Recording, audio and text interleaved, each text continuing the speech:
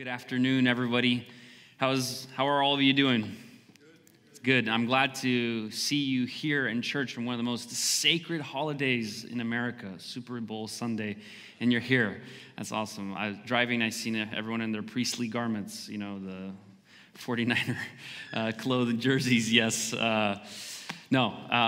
Today, message will not be about Super Bowl Sunday. You guys can watch that after. But I want to tell you about a time when we went to Israel a couple of years ago, and we went to Jerusalem. And in Jerusalem, there's this place called the Church of the Holy Sepulchre. Now, it's kind of an interesting name, and it's considered one of the most sacred sites in the entire world for Christianity.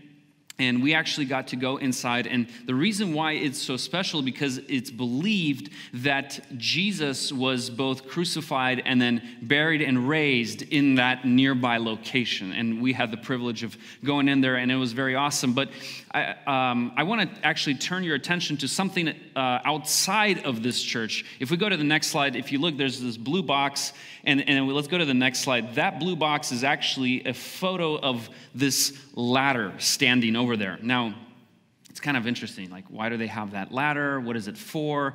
Right? Well, apparently this ladder has a name. Anybody know the name of this ladder? It is called the immovable ladder.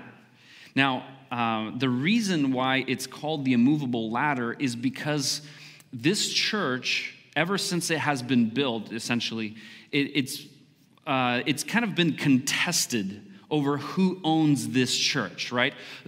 All the different denominations are saying, no, it belongs to us. No, it belongs to us, right?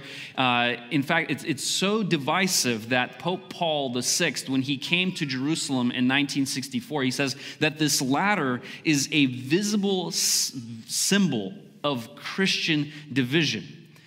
So what happened is the different churches kept fighting over this church. So in 1757, when the Muslims were ruling over Jerusalem, the Ottoman Empire, the king or the Sultan, Osman III, in 1757 finally said, all right, there's 6 of you that are claiming to own the church. I'm going to put in a royal decree, and we're all going to agree that it all belongs to all of you. It's called the Decree of Status Quo, and that none of you can make a change to this church or to anything in this church, including this ladder, unless all 6 of you agree. So to this day, there has not been an agreement on what to do with this ladder, and therefore it's been standing there since probably, the 1700s. It can't be moved because all 6 need to agree, and they can't. In fact, there's so much division over kind of the property of this church that in 2002, one of the monks was sitting in a chair, and he was sitting, and the sun was beaming on him because it's summer, it's hot, Jerusalem. And so he moved the chair over by half a foot to get out of the sun. Well, the other church, whose property was right next to the chair, they saw that as a sign of aggression, and a fist fight actually ensued, and all these monks got into a fist fight, and 11 were hospitalized. This is crazy. This is the people of God, right? This is not different religion. These are Christians hospitalizing one another. And the reason why I give this as funny and sad as it is, this is a sad picture of how we as Christians can slip into disunity, right? We can begin to just divide. And that's what we're going to be looking at today, is this idea of unity. And it's been a problem well before this church of Holy Sepulchre has been built. It's been a problem from the very beginning, from the day the very first person was a Christian. So open your Bibles, please, to Philippians chapter 2. And I'm going to give you and we're going to be looking at verses 1 through 11. And I'll give you a quick refresher of what we covered in chapter 1. Chapter 1, we see Paul's greeting. We see that Paul is rejoicing over the Philippians. He loves them. They've partnered with him in the gospel. He's praying for them. He shares about how his imprisonment has helped advance the gospel. He tells them that he wants to stay and serve them, although he desires to be with Christ. And we see what a Christ-centered life he was living. And then he starts to talk about, them receiving the gift of suffering, which sounds so wrong, but that was a sermon from last week. And now he changes the topic to unity. So let's read the first 2 verses. So if there is any encouragement in Christ, any comfort from love, any participation in the Spirit, any affection and sympathy, complete my joy by being of the same mind, having the same love, being in full accord and of one mind. So in verse 1, Paul is describing their Christian walk with God, our Christian walk with God, right? Encouragement in Christ, comfort from love, any affection, sympathy. These are all really good things. He says, all of these really good things that you already have. He says in verse 2, he says, make sure that your life with God is done together with other Christians in unity. He says, complete my joy. He says, you have all these really good things, right? You've got the encouragement in Christ, the comfort from love. Now, I want you're almost there. I want you to take all these good things and I want you to do it with unity, together, with one another. And that will complete my joy. That will make my joy full. Proverbs 17:1 says, better is a dry morsel with quiet than a house full of feasting with strife. Right? It's saying it's better to be in a house where all you're eating are just dry crackers than to be in a house that's got all the food in the world. And everyone's celebrating and partying and everything's great, but people are just fighting with one another. They're just yelling at one another. It's better to be in this place of peace where people love one another, right? That's the irony of what's going on with the Philippians. They love God. They are living for God. They have all these good things, and yet they are divided. And the question is that really good, right? It would be like the same thing as, does it really matter if a husband brings his wife flowers every single day if in his heart he's not close to her, right? Do those flowers really matter? And the Philippians, they were struggling with unity. We see this come up over and over again. Philippians 1:27, Philippians 2, Philippians chapter 4, verse 2. We read about 2 women who are, disagreeing in the Lord. And so Paul is begging them to be united. And he tells them specific poisons that destroy unity. And then he gives them 2 antidotes to those poisons, and that's what we're going to be looking at today. Let's look at the 2 poisons first. In verse 2, do nothing from selfish ambition or conceit. This first word, selfish ambition. It's when we try to gain our own goals, disregarding of what it will cost other people, right? We don't think about other people. We don't care about other people. The image that comes to my mind is, somebody cutting in line and just like elbowing people, right? Just, I don't care if it hurts. I don't care how long you've been standing here, what you need. I'm gonna get to my own goal. Selfish ambition. It's when we crave our own goals and we don't care what it will cost other people when we attain those goals. This selfish ambition, it destroys unity. It's the poison. In fact, God speaks very strongly against selfish ambition. Let's look at James 3:14. Look at the strong words that God gives. He says, but if you have bitter jealousy and selfish ambition, by the way, that's the same Greek word there, in your hearts, do not boast and be false to the truth. This is not the wisdom that comes down from above, but is earthly, unspiritual, demonic. For where jealousy and selfish ambition exist, there will be disorder and every vile practice. Disorder, right? Disorder is the complete opposite of unity. He says, the selfish ambition, it just destroys unity, decays everything. See, when my goal is not to glorify God, but to attain my own personal goals, I will sacrifice the good of others, the greater good, in order to attain that. And that just ends up hurting everyone else. It's like traffic, right? If everyone's just driving calmly in traffic, it's good. That's the greatest good for everyone. But imagine everybody in traffic starts weaving through traffic, what's gonna happen?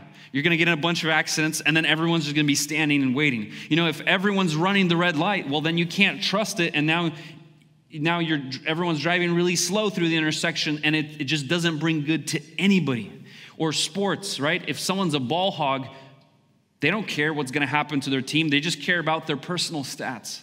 And again, it just hurts the greater good. That's selfish ambition. The second poison is conceit.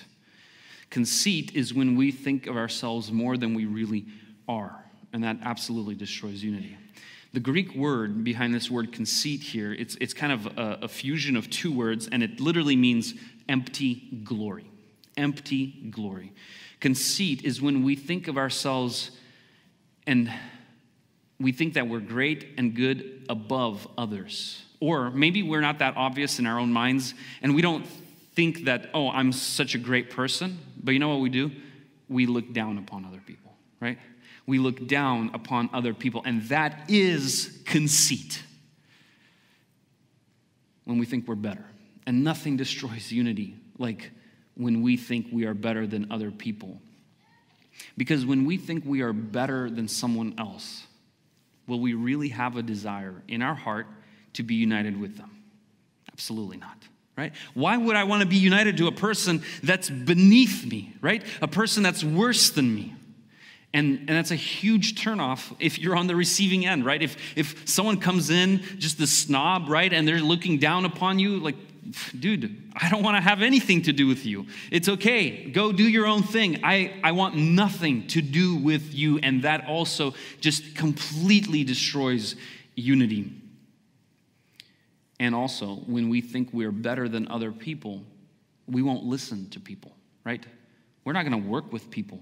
There's nothing in common. And so, Paul, the Holy Spirit, gives us two antidotes to this poison. Read with me verse 3. In humility, the first antidote, in humility, count others more significant than yourselves. Now, this one is specifically for the conceit, the poison of conceit, right? Conceit and arrogance destroy unity, but it is through humility, by counting others more important than ourselves, we can restore unity and we can build unity amongst other people among us. So specifically by counting others more important than ourselves. I remember I heard this great example that Pastor Mike shared in one of his sermons, and it was in the context of married couples, but I think it applies here as well. He says, when a couple is in love with one another and they're close to one another, they speak in very quiet tones. Right, my love, my dear, my beloved. When there's some distance, right, they might start to raise their voice. When there's a big distance, they're yelling at one another, right? The distance isn't physical. The distance is emotional, it's spiritual. And the people feel like they can't hear each other over this distance. So if you're far away, I'm going to have to yell, right, to get your attention. It's very symbolic. Right? Because when we don't feel heard, there is this emotional and this mental distance between us. Same thing happens when we consider people less significant than ourselves in our heart. There's this distance, not physical, emotional, mental. And if we are at a distance, right? If you and I can never be close to one another, then we can't do anything together, right? If we want to cooperate, if we want to be united, we need to be shoulder to shoulder. We need to be next to one another. Distance in our hearts towards other people that come from conceit, from looking down upon people, that distance does not allow us to listen to people, to love people, to serve people, to give to people, and ultimately to unite with people. But the Word of God, church, it calls us to elevate the importance of others in our own minds. Not just equal. Think of others as equal as yourselves. It says more important, higher than our own selves. And if you're me, I'm thinking, man, that's hard. How do we elevate someone as more important than our own selves? Our personal priorities, our goals, our desires, our ambitions, they should be secondary after the people around us. Not theoretically, but actual people. And it should start with our closest relationships that God has placed in our life, right? Our spouse, our parents, our siblings, our family, our friends, our coworkers, our brothers and sisters at church. Practical application. Who are the people in my life that I look down upon in my mind? Make a list. Just make a list in your mind. I'm not going to ask you to share with your neighbor, okay? But just make this list. Like, who are those people that you look down upon? Because the Word of God calls us, sinful, proud, conceited people, to elevate those people in our minds and to make them more significant than our own selves. So friends, let's do that this week in our prayers. Let's actively pray about that. Lord, you know, I look down upon this person. Help me not just elevate to the same level, but more important than myself. Let's pray that this week. The second antidote that we have to the poison is found in verse 4. Look not only to his own interests, but also to the interests of others. This is the antidote to selfish ambition, right? To not just look for our own interests, but also to make sure we're considering the interests of other people. Meaning, before you cut in line, so to speak, before you start elbowing people, think about the people that are standing in line. Think about maybe how long they've been in line. Think about maybe the problems that they have, the hopes, the dreams, the goals, whatever it is that's going on in their life, the person that they are. Because they are a soul just like us, right? They are made in the image of God just like us. They have dreams and hopes and goals just like us. They are precious in the eyes of God just like us. And so we need to make sure, right? If you can take our mind and all the things we think about and kind of plot it on a map, right? If we look at this map, we need to make sure that some of the real estate on this map is actually occupied by concerns about other people. Some of the real estate needs to be used in caring for other people's interests and not just 100% my own interests. In fact, the word is essentially challenging us to be ambitious for other people. And notice, it's okay to look out for your own interests. I think the Bible acknowledges like that's normal. I think it's impossible for us not to look out for our own interests, right? Because God made me an individual. God made you, and I live in my own skin. I don't live in your skin. You don't live in my skin. You don't feel my pain physically. I don't feel yours, and it's normal. We're always going to do that. But what the Word of God calls us to do is to extend that bubble of care and concern beyond my own skin. We can't stop there. So a practical application for this is, who are the people in my life whose interests that I need to start looking out for? Who are the people? What are those interests? And no, the time that I gave my wife a waffle maker for Christmas because I wanted waffles, that's a bad example, okay? That's not looking out for the interests of others, right? That's just sinful, sneaky, looking out for your own interests. But who are the real people with the real interests? I'm going to give you 30 seconds. Just think about it. Write it down on your phone. Text it to somebody. Text it to yourself. Whatever it is. Who's that person or those people, and what are those interests? Because, friends, if we do not apply the Word of God, what are we doing? What are we doing here? Right? James 1:22 says, "But be doers of the word and not only hearers, deceiving yourselves." If we just sit here and we listen and we just get convicted and we just stop at that, but nothing ever changes once we leave this building other than a change here, but this change is important, but the change also always needs to manifest itself through our actions. And if we leave here and we don't actually look out for the interests of others, then we, the Word of God says, have deceived ourselves. We deceived ourselves. Now, some of you might be sitting here and you might be encouraged. Others of you might be convicted. And yet I'm sure there are some that are frustrated. Because maybe for you, like for me often, you've found that you've already tried this, right? I've been there, I've done that, I've tried it and I've failed. I just keep failing. I'm too selfish. And let's be honest. Let's be honest. It's difficult, right? It's difficult to care about other people, to humble ourselves, to elevate other people in our minds. Sounds good in theory, but it feels impossible in real life. And if you are discouraged, if you're frustrated, I want to tell you there's a key that the Word of God gives us. Imagine you're on a road trip to Yellowstone National Park, right? It's far away, and you're driving there, and all of a sudden, you lose reception, you take a wrong turn, you get lost, and you're driving around, and then you run out of gas. And you're like, am I going to die? Is the grizzly bear going to come and eat me, right?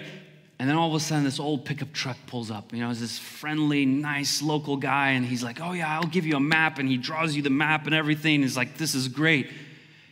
And he's about to leave. You're like, whoa, hold on. I still can't get there. I know how to get there. I just don't have any gas, right?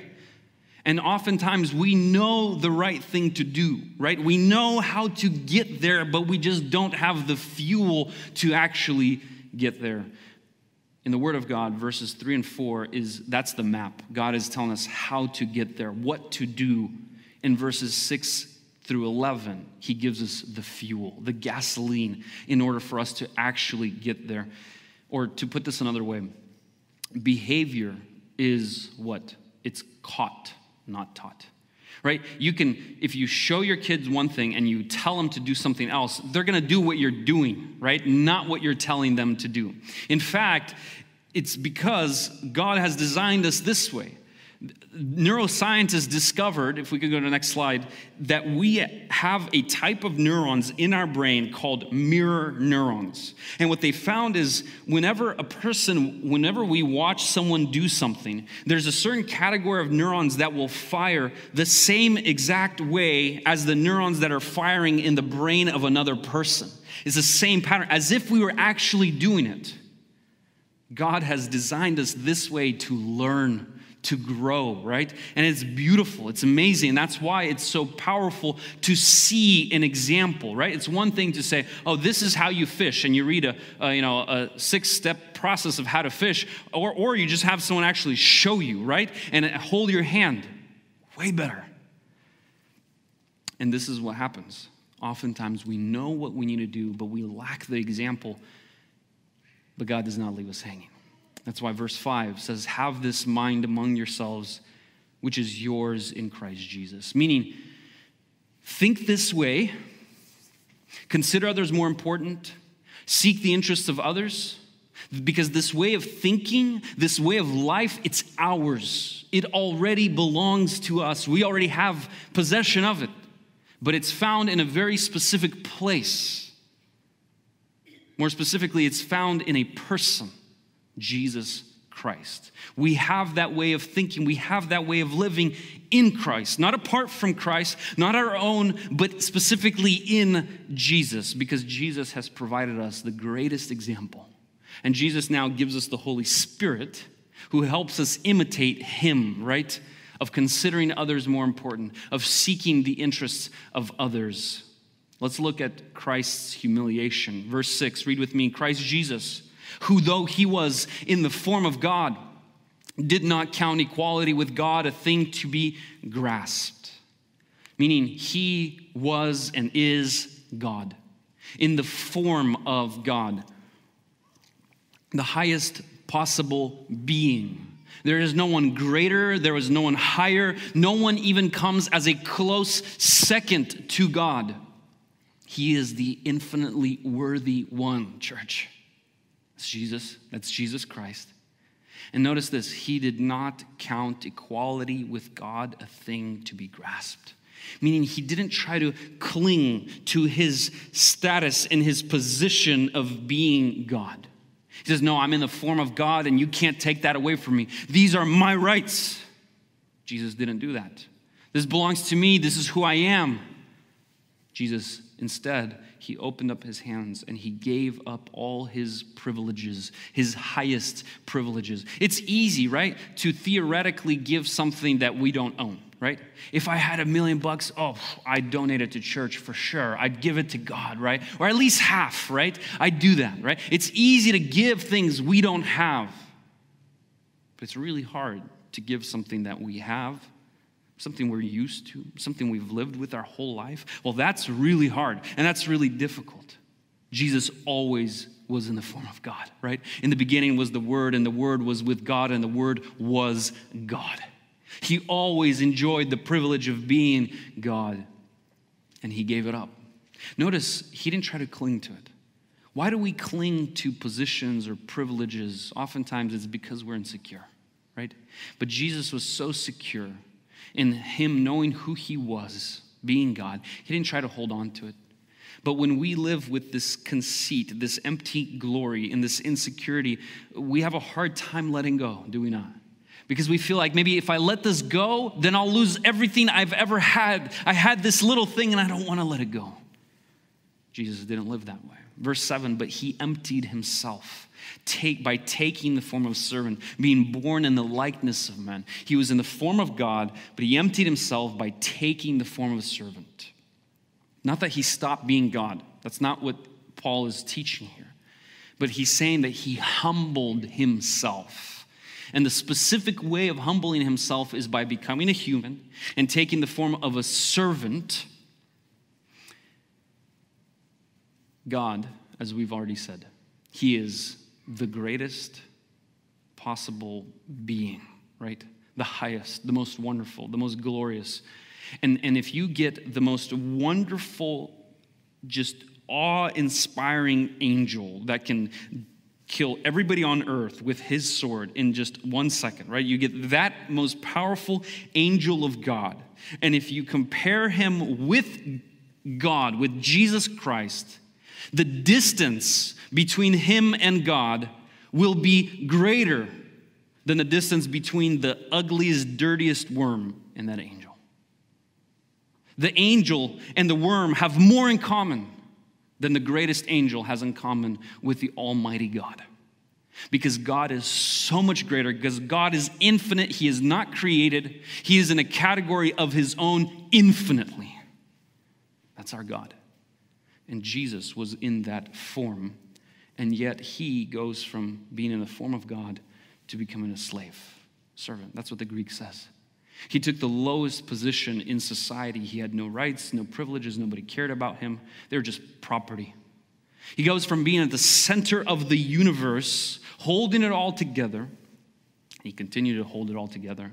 But he moved to the outskirts of the orbit of all creation. The infinite took on the finite, the spirit becoming flesh, power taking on weakness, limitlessness taking on limitations. I'll give you an analogy. We all walked into here, right? Most of us. We walked into here. We're going to walk out of here. We enjoy being healthy. We enjoy being mobile, moving around.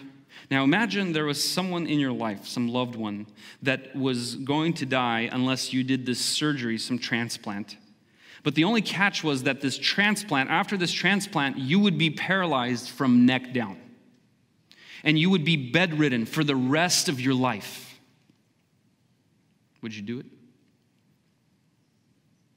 Would you limit yourself in that way for the rest of your life? That's hard, right? Bedridden, can't move at all, can't talk, can't do anything. And yet, God, Jesus Christ, limited himself far more than just becoming bedridden for the rest of our earthly life. The degree to which God limited himself was infinitely greater by him taking on human form and becoming a slave. The depth of that sacrifice, we cannot even come close to that sacrifice. Even if we were to become paralyzed from neck down for the rest of our lives, that is nothing in comparison to the sacrifice of Jesus. We will never, friends, we will never fully grasp all that he gave up to become like us. Never. So, continuing, verse 8 says, "And being found in human form, he humbled himself by becoming obedient to the point of death, even death on a cross." You see, his humiliation did not end with him just appearing on earth and being limited the way he was. That's not where it ends. The one who was directing the universe from day one has now become submissive. He has bowed his head. He has become obedient. And his obedience did not stop at the point of inconvenience, right? Isn't that where our obedience stops often? My obedience, right? That's where I see. That's my limit of obedience. As soon as things get a little bit inconvenient, well then, you know what? I think I'm free from being obedient. I'm no longer obligated to be obedient. We're fine living for God, obeying God, serving God, as long as it doesn't cost me anything, as long as it fits well with my schedule and my priorities and my budget. But as soon as there's even a hint of inconvenience, well, then all of a sudden it just becomes all optional, right? I'm talking about myself right now, friends. I see this in my heart first and foremost. But Jesus, he didn't stop at the point of inconvenience. He didn't even stop at the point of pain. I think most of us are so stuck at being obedient only to the point of convenience that we don't even have any clue of what it means to obey God in the midst of pain. But do you know that that's what God expects from us? Hebrews 12:4 says, "In your struggle against sin, you have not yet resisted to the point of shedding your blood." The Bible says that it is better to shed our own blood than to give in to sin. The Bible says it is better to bleed than to disobey. We're so pampered, and we don't have a clue. And yet Jesus was obedient to the point of death, meaning complete and perfect obedience, complete submission and humility. And it wasn't just an easy death. It wasn't just a quick death, right? Like today's executionary methods try to make execution as humane as possible, as painless as possible. The cross was the complete opposite of that. The cross was a tool that was engineered to inflict as much suffering as possible in a cheap way, right? If we kill him too fast, everyone else doesn't learn the lesson. If we kill him too slow, it's going to take too much time, too much money. It needs to be cheap. It needs to be easy, and it needs to be as painful as possible for as long as possible. That's what the point of the cross was, to teach everybody a lesson. And the Romans, they perfected the art of crucifixion. And Christ was obedient till the very end on the cross. So going back, verses 3 and 4, count others more significant than yourselves. Seek the interests of others. We have to remember that Christ's selfless sacrifice, it wasn't for himself. He did it for us. He did it for me, Peter. He did it for you, so that we can find forgiveness, so that we can have eternal life. That's why Jesus did that, so that our sins can be paid for, to give us hope and peace with God. Don't get me wrong, obedience is important, but we're not saved through obedience. Obedience is not what gives us favor before God. No, Jesus did all the hard and the dirty work. And then we just come in at the very end and we collect his paycheck. We get the payment. We get the reward. Friends, this is insanity if you think about it. If you really think about what the gospel is, it's so not fair at all. Because his perfect obedience to the point of death on a cross now becomes my righteousness before God. His painful death becomes my eternal life. Yes, this is literally the gospel, the good news of God, and it is ridiculously not fair. It's the craziest form of generosity and selflessness. And if you trust in Jesus, you too can accept his work on your behalf.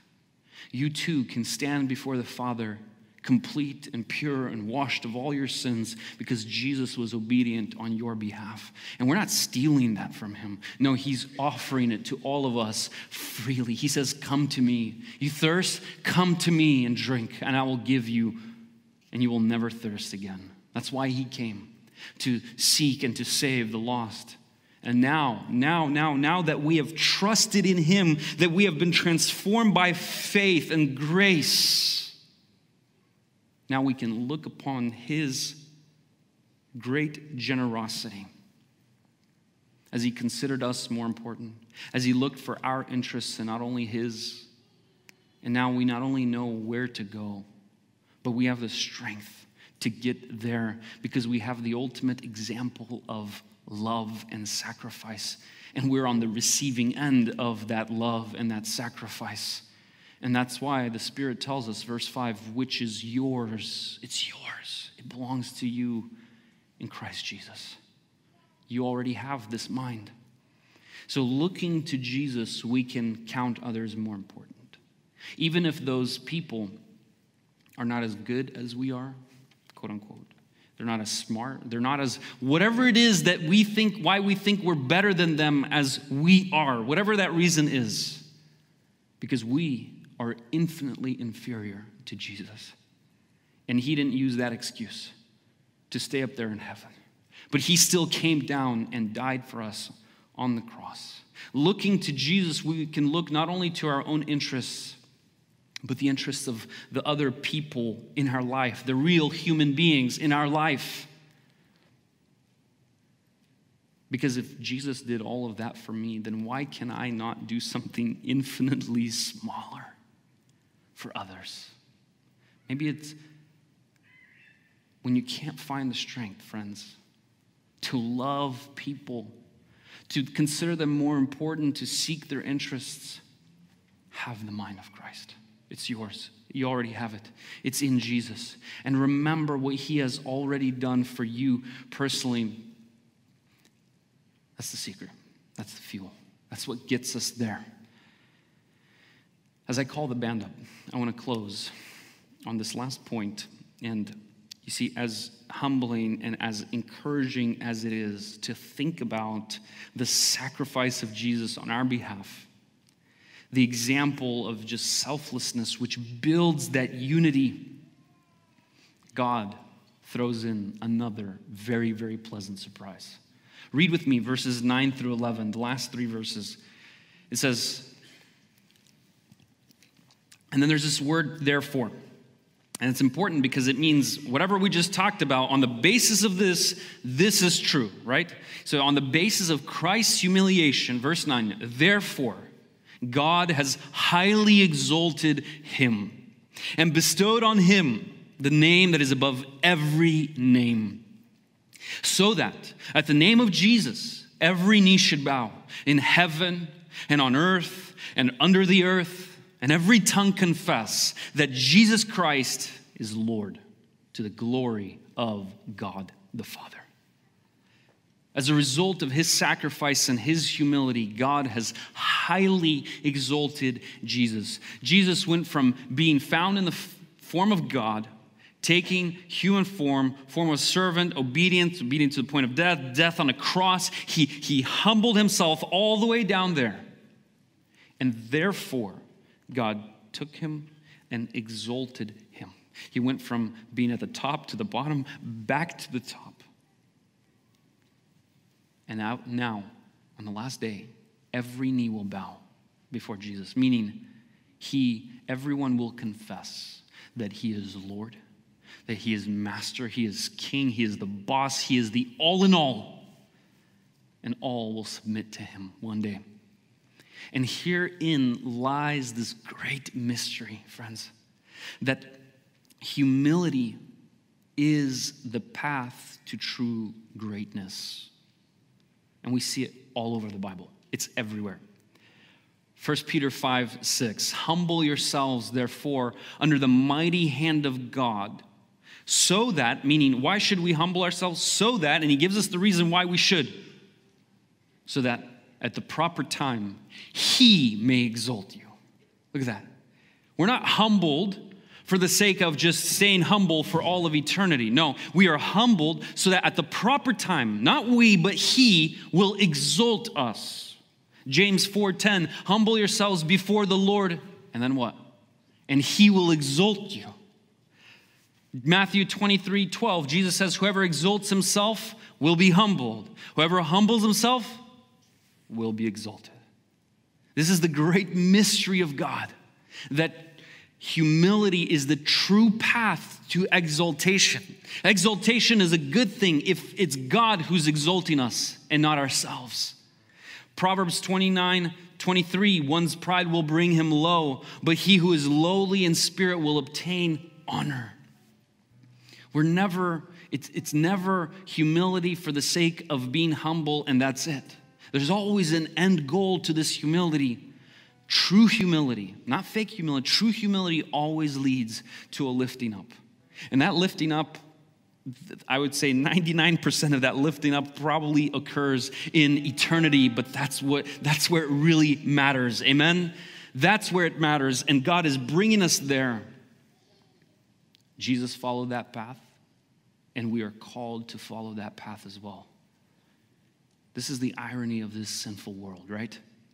That if you want true riches, you got to lose them here. Matthew 19:21, Jesus said to the rich man, if you would be perfect, go sell what you possess and give to the poor, and you will have treasure in heaven. Come follow me. You want comfort? Give up the hope of comfort in this world. You want true greatness? Become insignificant here. You want true life? Lose it here. And Jesus says, take up your cross every day. Die to yourself every day. And you will have eternal life. When we look for the interests of others, God will look to our interests, both here on earth and ultimately in eternity, forever and ever.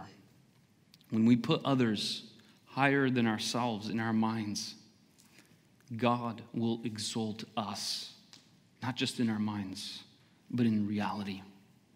Friends, let us pursue unity with one another. Let us do nothing from selfish ambition or conceit, but in humility, let us count one another as more important than ourselves, looking not only to our own interests, but the interests of others, with Christ as our ultimate example and our teacher. To him be the glory forever and ever. Amen. Let's stand. I'll give you a minute of response time. Who are the people that God is calling you to seek their interests? What specifically can you do this week? Who are the people that maybe we look down upon and that needs to be repented of and brought before the Lord? Bring it to God. Look to Christ. Lord, we come before you and we worship you for all that you've done. We thank you for giving us eternal life through your perfect obedience, and obedience we can never have. Thank you. May we live for you, God, specifically by seeking the interests of other people, God, by considering others more important than ourselves. Help me, Lord. You know, this is difficult. This is hard for me, Lord, but help us. Be with us.